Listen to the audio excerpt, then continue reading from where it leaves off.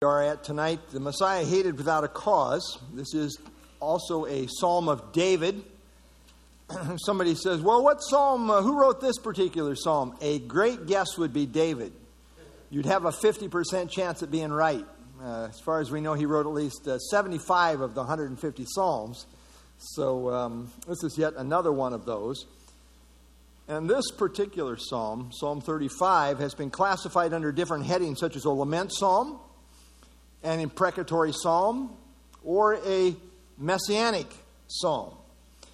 Now, a messianic psalm is one that prophetically connects with the coming Messiah in terms of, with the proof being seen in the New Testament. New Testament revelation confirms this is indeed a messianic prophecy.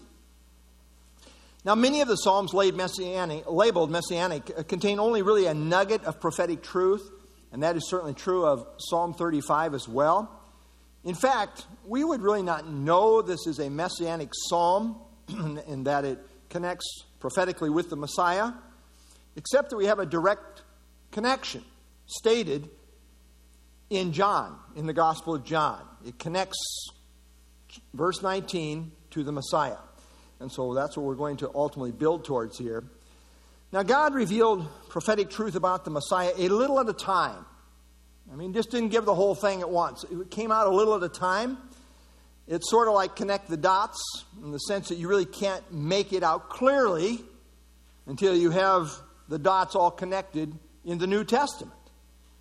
And you see on the overhead there, right? You can maybe kind of make this out. Yeah, maybe a little bit. What does this diagram portray? Well, until you connect the dots, it's kind of hard to say for sure. And Messianic prophecy was like this, right? It's kind of like in the Old Testament, we see kind of darkly. We see kind of dimly, as in a glass. And that's kind of the way the Old Testament is. But once God connects the dots for us through further New Testament revelation, we see that it all lines up perfect and makes truth come to light. So here we go. Oh, did you see it? It's fast.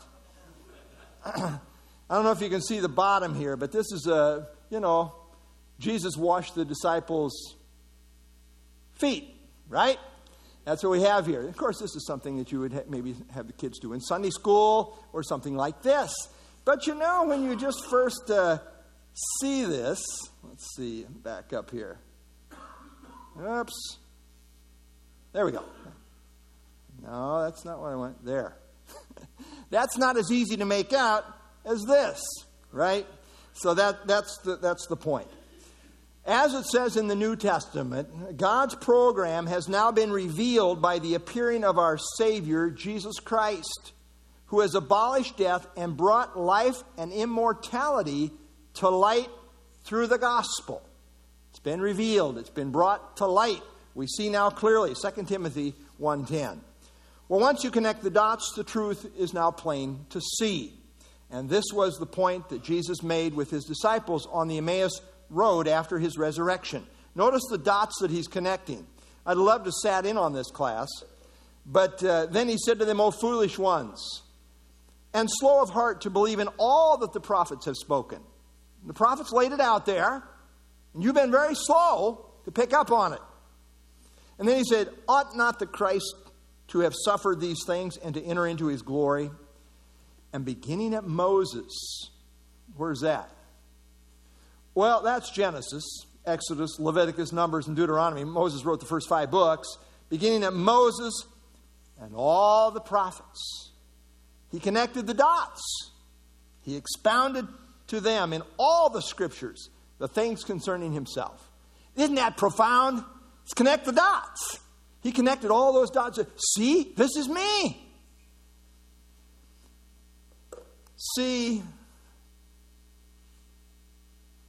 C.I. Schofield? Yeah. The Lord, he says, this is a great quote. I love this quote. The Lord gave them the great key to the understanding of Scripture, that he himself is its subject, and that in him the entire book finds its unity. I love that quote. It's all about Jesus. Well, that brings us to our Messianic psalm tonight, we might outline it this way: David's appeal to God to deal with his enemies. And he begins with the plea, just generally the plea in verses 1 through 3, and then in verses 4 through 10, an imprecatory prayer for help. Verses 11 through 18, a cry against malicious witnesses. And then, to round out the chapter 19 through 28, a call for justice. Well, it's within the context of David's experience that the greater David, the Messiah, could identify in his experience as well. And so let's pick it up there. Chapter 35, verse 1. Plead my cause, O Lord, with those who strive with me. Fight against those who fight against me. Take hold of shield and buckler, and stand up for my help. Also draw out the spear, and stop those who pursue me. Say to my soul, I am your salvation. So David begins by asking God to plead his cause, which is to say he wants God to contend for him. He wants God to defend him and to intervene decisively for him. And really, he speaks in very graphic terms as he wants God to fight or wage war against these enemies on his behalf. Now, we don't know the actual occasion when David wrote this psalm, but many of the commentators suspect, and they think very possibly, it was written when David was on the run from Saul. And the bad actors that David is speaking about may not have been Saul directly, because in other places he often has great regard for the fact that Saul was the Lord's anointed, and therefore he was very hesitant to act or speak against him. More likely, therefore, this has David's peers in view, that at one time were his friends when he too served in Saul's army. But now they have aligned viciously against him. And this had serious implications, because at this point it was clear that God had Samuel anoint David to be the next king. So those opposed to David, and this was pretty well known, broadly known, so those opposed to David were therefore really opposed to the will of God. I mean, when you're trying to take down the one that the prophet has anointed to be the next king, that becomes a serious matter. And it's from this vantage point that David speaks. And so with that background, we come to verses 4 through 10. We have an imprecatory prayer for help. Now, an imprecatory prayer is one in which request is made for curses or destruction to come down upon one's enemy. Now, David, more than any other scriptural writer, is associated with imprecatory prayers. Again, he speaks as God's anointed at this point, in keeping with what is in keeping with righteousness. Go to the end of the chapter. You're in chapter 35. Go down to the end here where he says, verse 27, let them shout for joy and be glad who favor my righteous cause. So he's speaking in the context of one who has a righteous cause. And let them say continually, let the Lord be magnified as God comes to his help and God takes down his enemies. And then he says in verse 28, and my tongue shall speak of your righteousness and of your praise all the day long. So this is indeed in keeping with righteousness, what he is asking God to do. In terms of imprecatory prayers, GotQuestions.org says this: these prayers were written not so much to exact revenge upon one's enemies, but rather to emphasize God's abhorrence of evil, his sovereignty over all mankind, and his divine protection of his chosen people.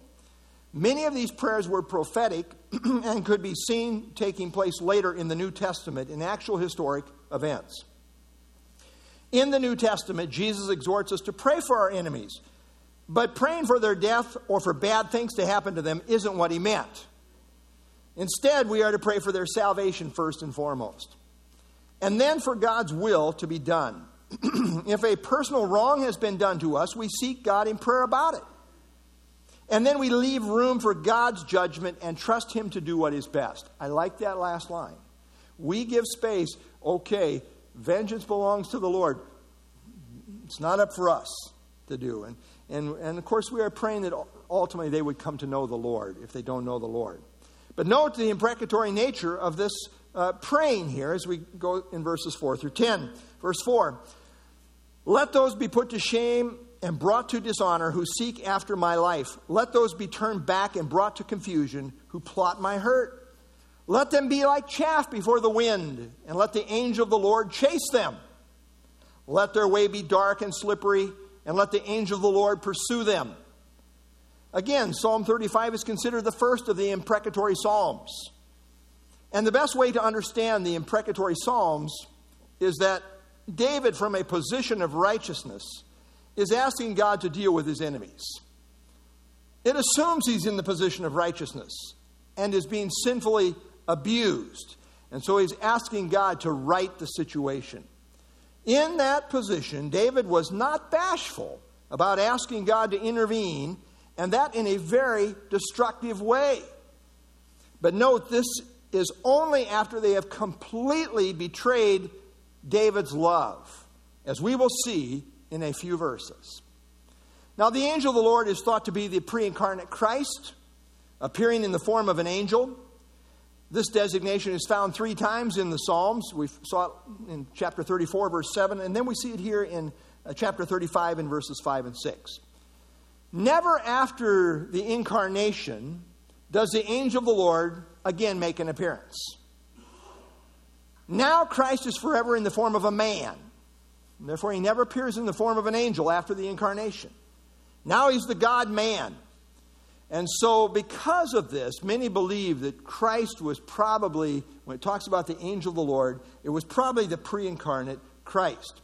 Back in the Old Testament, the angel of the Lord speaks as God, identifies himself as God, and exercises the prerogatives of God. Well, in effect, David appeals to God as the hound of heaven, if you will, to hunt down his enemies. Did you catch that? Let the angel of the Lord chase them, verse 5. Let the angel of the Lord pursue them, verse 6. Hunt them down, God. Go after them. And David knows that with God after them, they won't get away with what they are doing.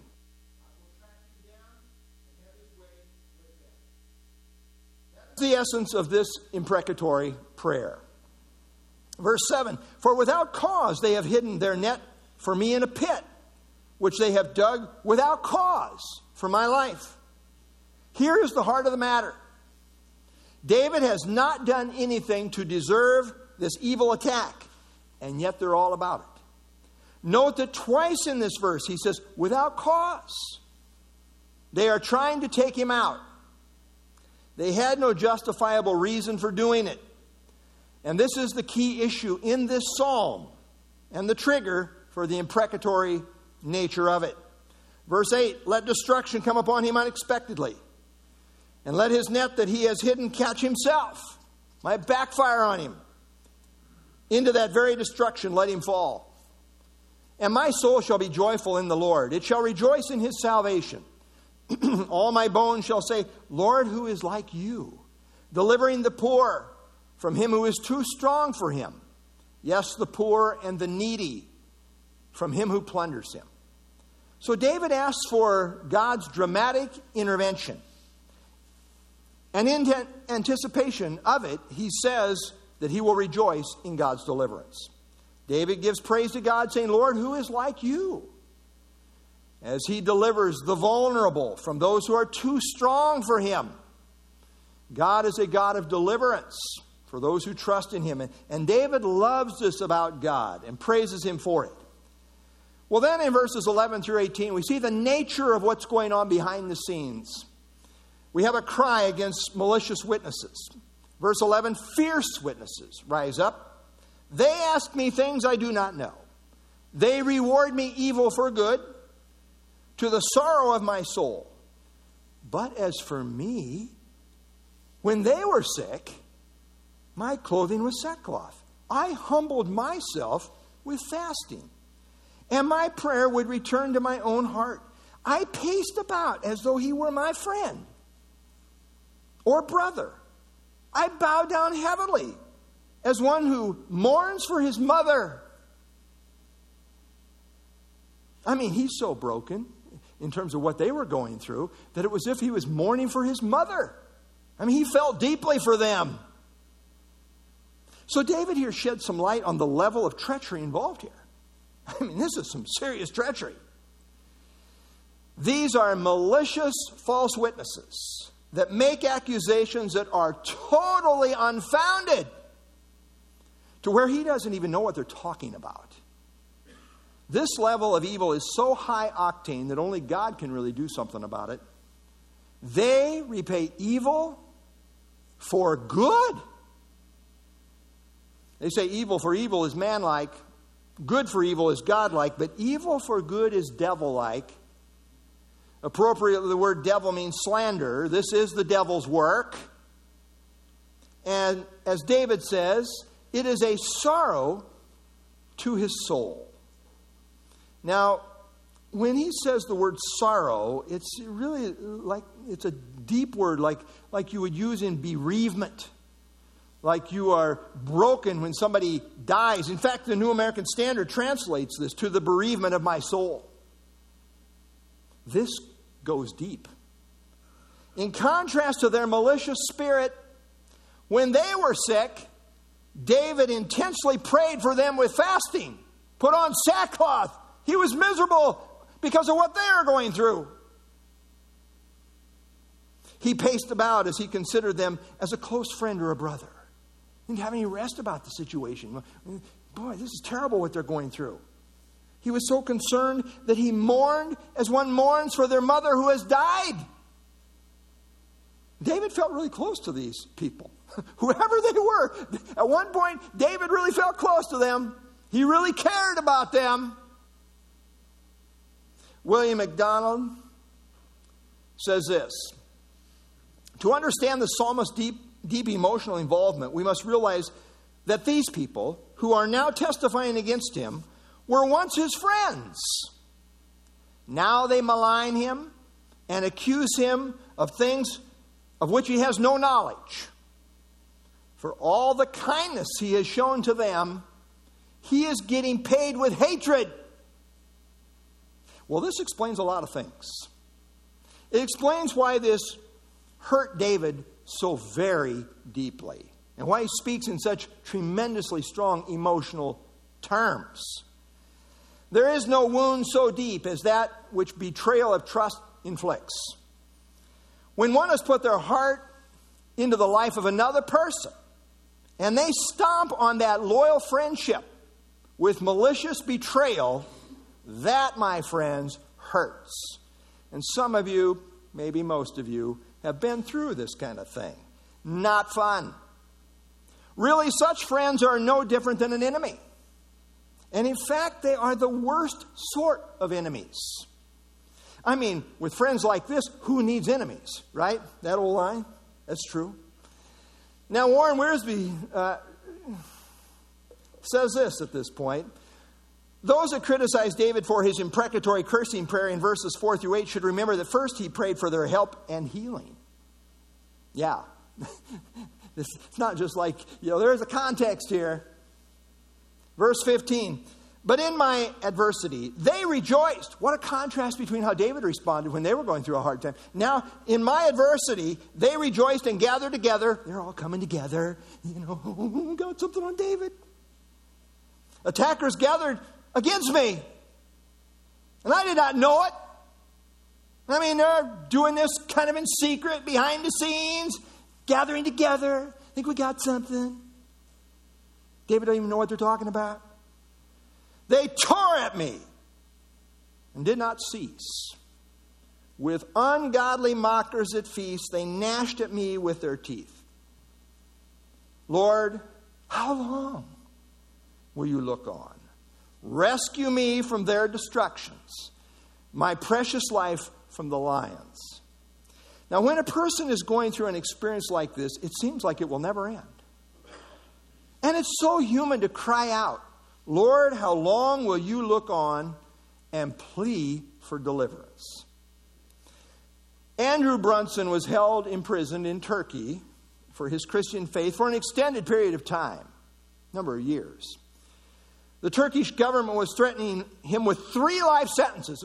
How's that for hang something over your head? 3 life sentences.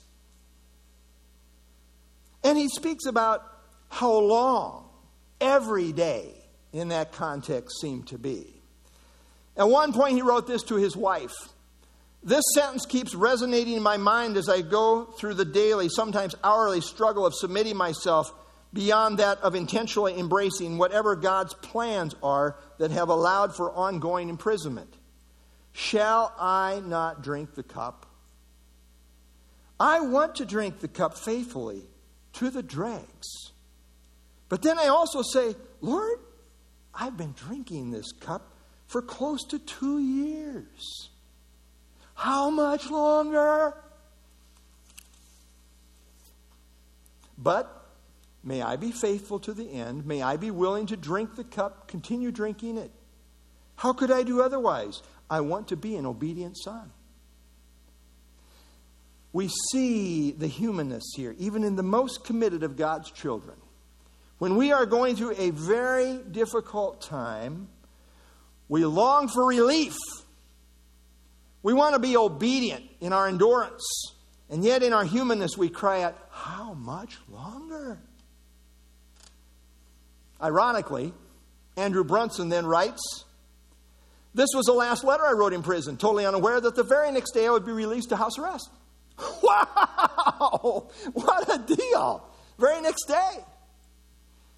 This kind of reminds us of Psalm 31:15, where David says, my times are in your hand. God providentially controls the kind of trial and the length of the trial. He is God and He is in control. We are human, and it is challenging to trust Him day by day, hour by hour, when it seems like this is going to never end. How long, O Lord? One of the hardest things in life to deal with is those who once claimed to be friends, but now who maliciously attack you, especially if they are in a power position of strength, as it would seem. David, in calling them lions, sees them in a position of strength. I mean, the lion is the king of the jungle, the king of beasts. As those aligned with Saul, if that was indeed the context, which many think it very possibly and probably maybe even was, they were in the predator position of strength as they viciously stalked David. And so David pleads for divine intervention. Verse 18, I will give you thanks in the great assembly. I will praise you among many people. Once again, David in faith anticipates deliverance and then praising God publicly in the context of the assembly of worshipers. Verses 19 through 28, a call for justice. It's in this context of malicious betrayal by those previously thought to be his friends that we come to verse 19 that contains a messianic prophecy. Verse 19, let them not rejoice over me who are wrongfully my enemies, nor let them wink with the eye who hate me without a cause.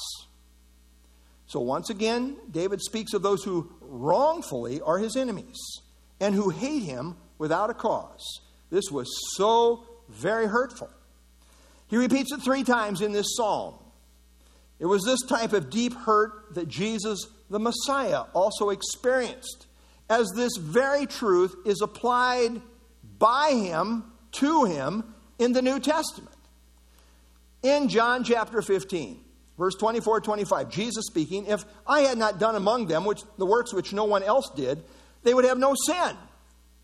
But now they have seen and also hated both me and my Father.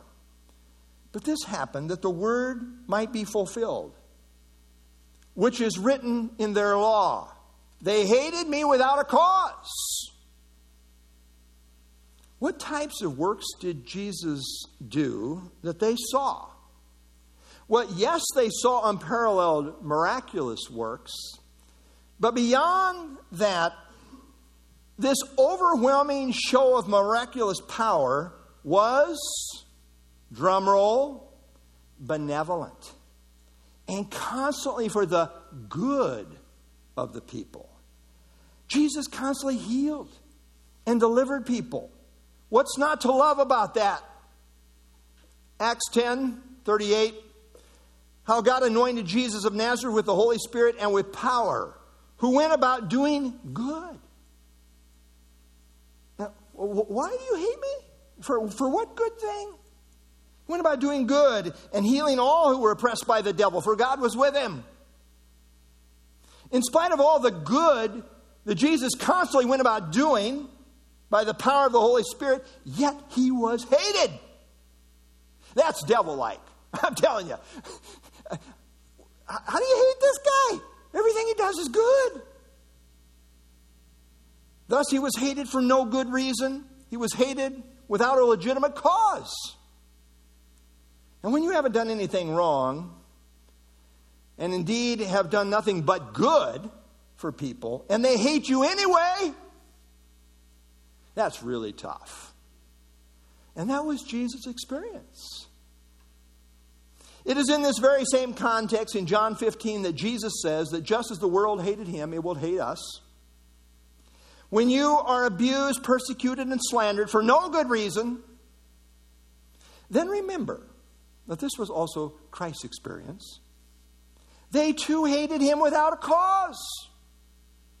This is the lot of those who follow Christ. This is the devil's work.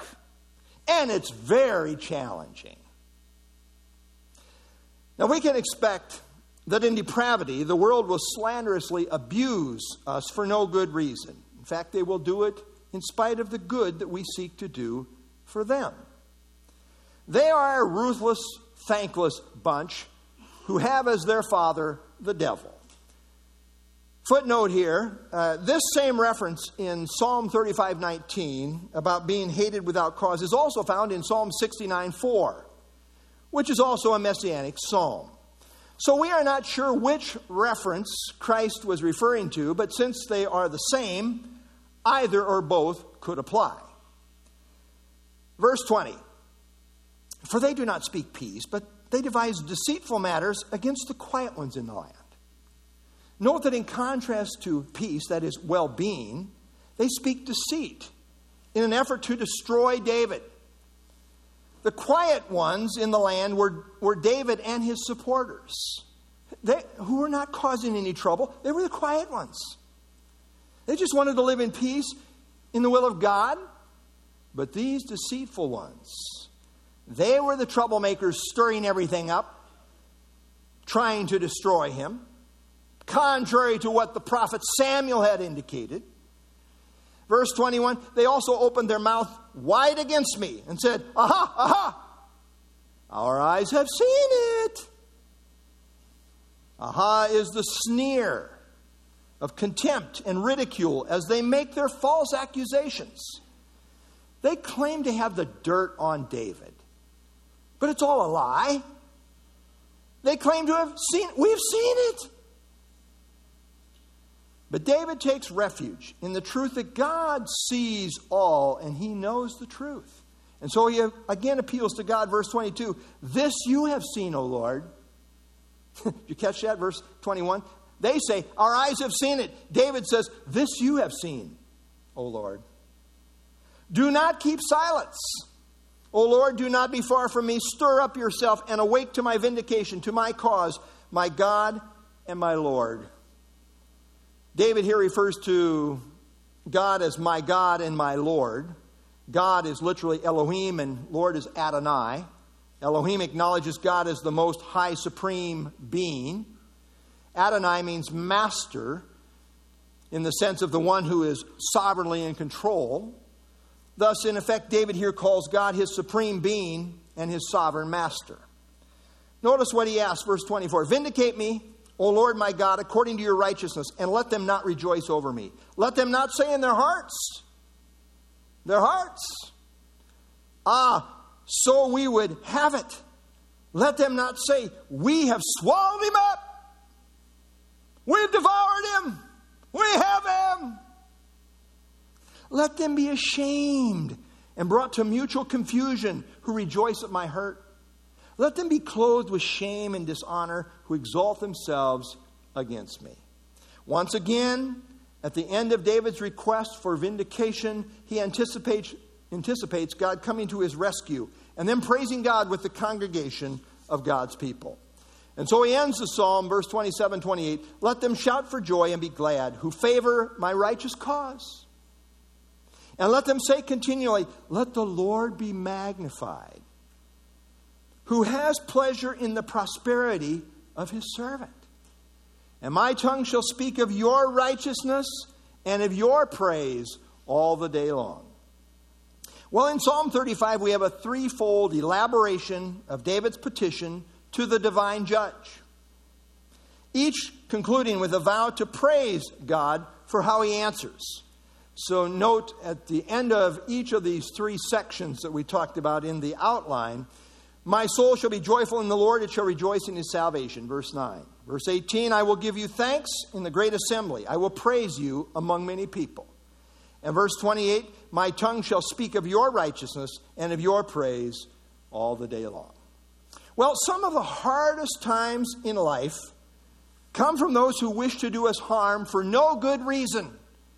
Dave Breeze used to say, it's a kind of a dumb line, but I never forgot it. He'd say, it's a good day if somebody doesn't poke you in the eye with a stick. You know, I kind of understood what he meant, right? I mean, he said, well, I got through the day, nobody poked me in the eye with a stick. That's a good day. J. Vernon McGee, very kind of human. He said, I want to speak frankly. I have turned several people over to the Lord when what I wanted to do was smack them in the mouth. He says, there's no use beating around the bush. I have those feelings sometimes. Love the honesty, huh? Love the honesty. Being human, we all have those kind of feelings sometimes, like to deal with that person. But as God's people, we need to wait on the Lord and give such situations over to him. And sometimes casting all of our cares upon the Lord means we just give these people over to the Lord. He knows how to deal with it. Vengeance belongs to the Lord. It's not up for me to get even. The Lord will repay. What we must do is not play God, but turn it over to him. He's a whole lot better at handling these situations than we are. And in the midst of being wrongly slandered and rewarded evil for good, let us remember this was the treatment that our Lord endured too, only on a greater level than we will ever know. He too was hated without a cause. In this, Jesus is our ultimate example. God help us to emulate him. We read in 1 Peter chapter 2, verse 23, when he was reviled, speaking of Christ, he did not revile in return. When he suffered, he did not threaten, but committed himself to him who judges righteously. And then Peter says, as he goes into chapter 4, therefore let those who suffer according to the will of God commit their souls to him in doing good as to a faithful Creator. Well, the end goal for us as believers, as David says in Psalm 35:27, let the Lord be magnified. In the end, it's all about him and God being glorified in whatever we go through and whatever he brings us through. Indeed, may our prayer be, may the Lord be magnified. Let's have our closing song, and then I'll close in prayer.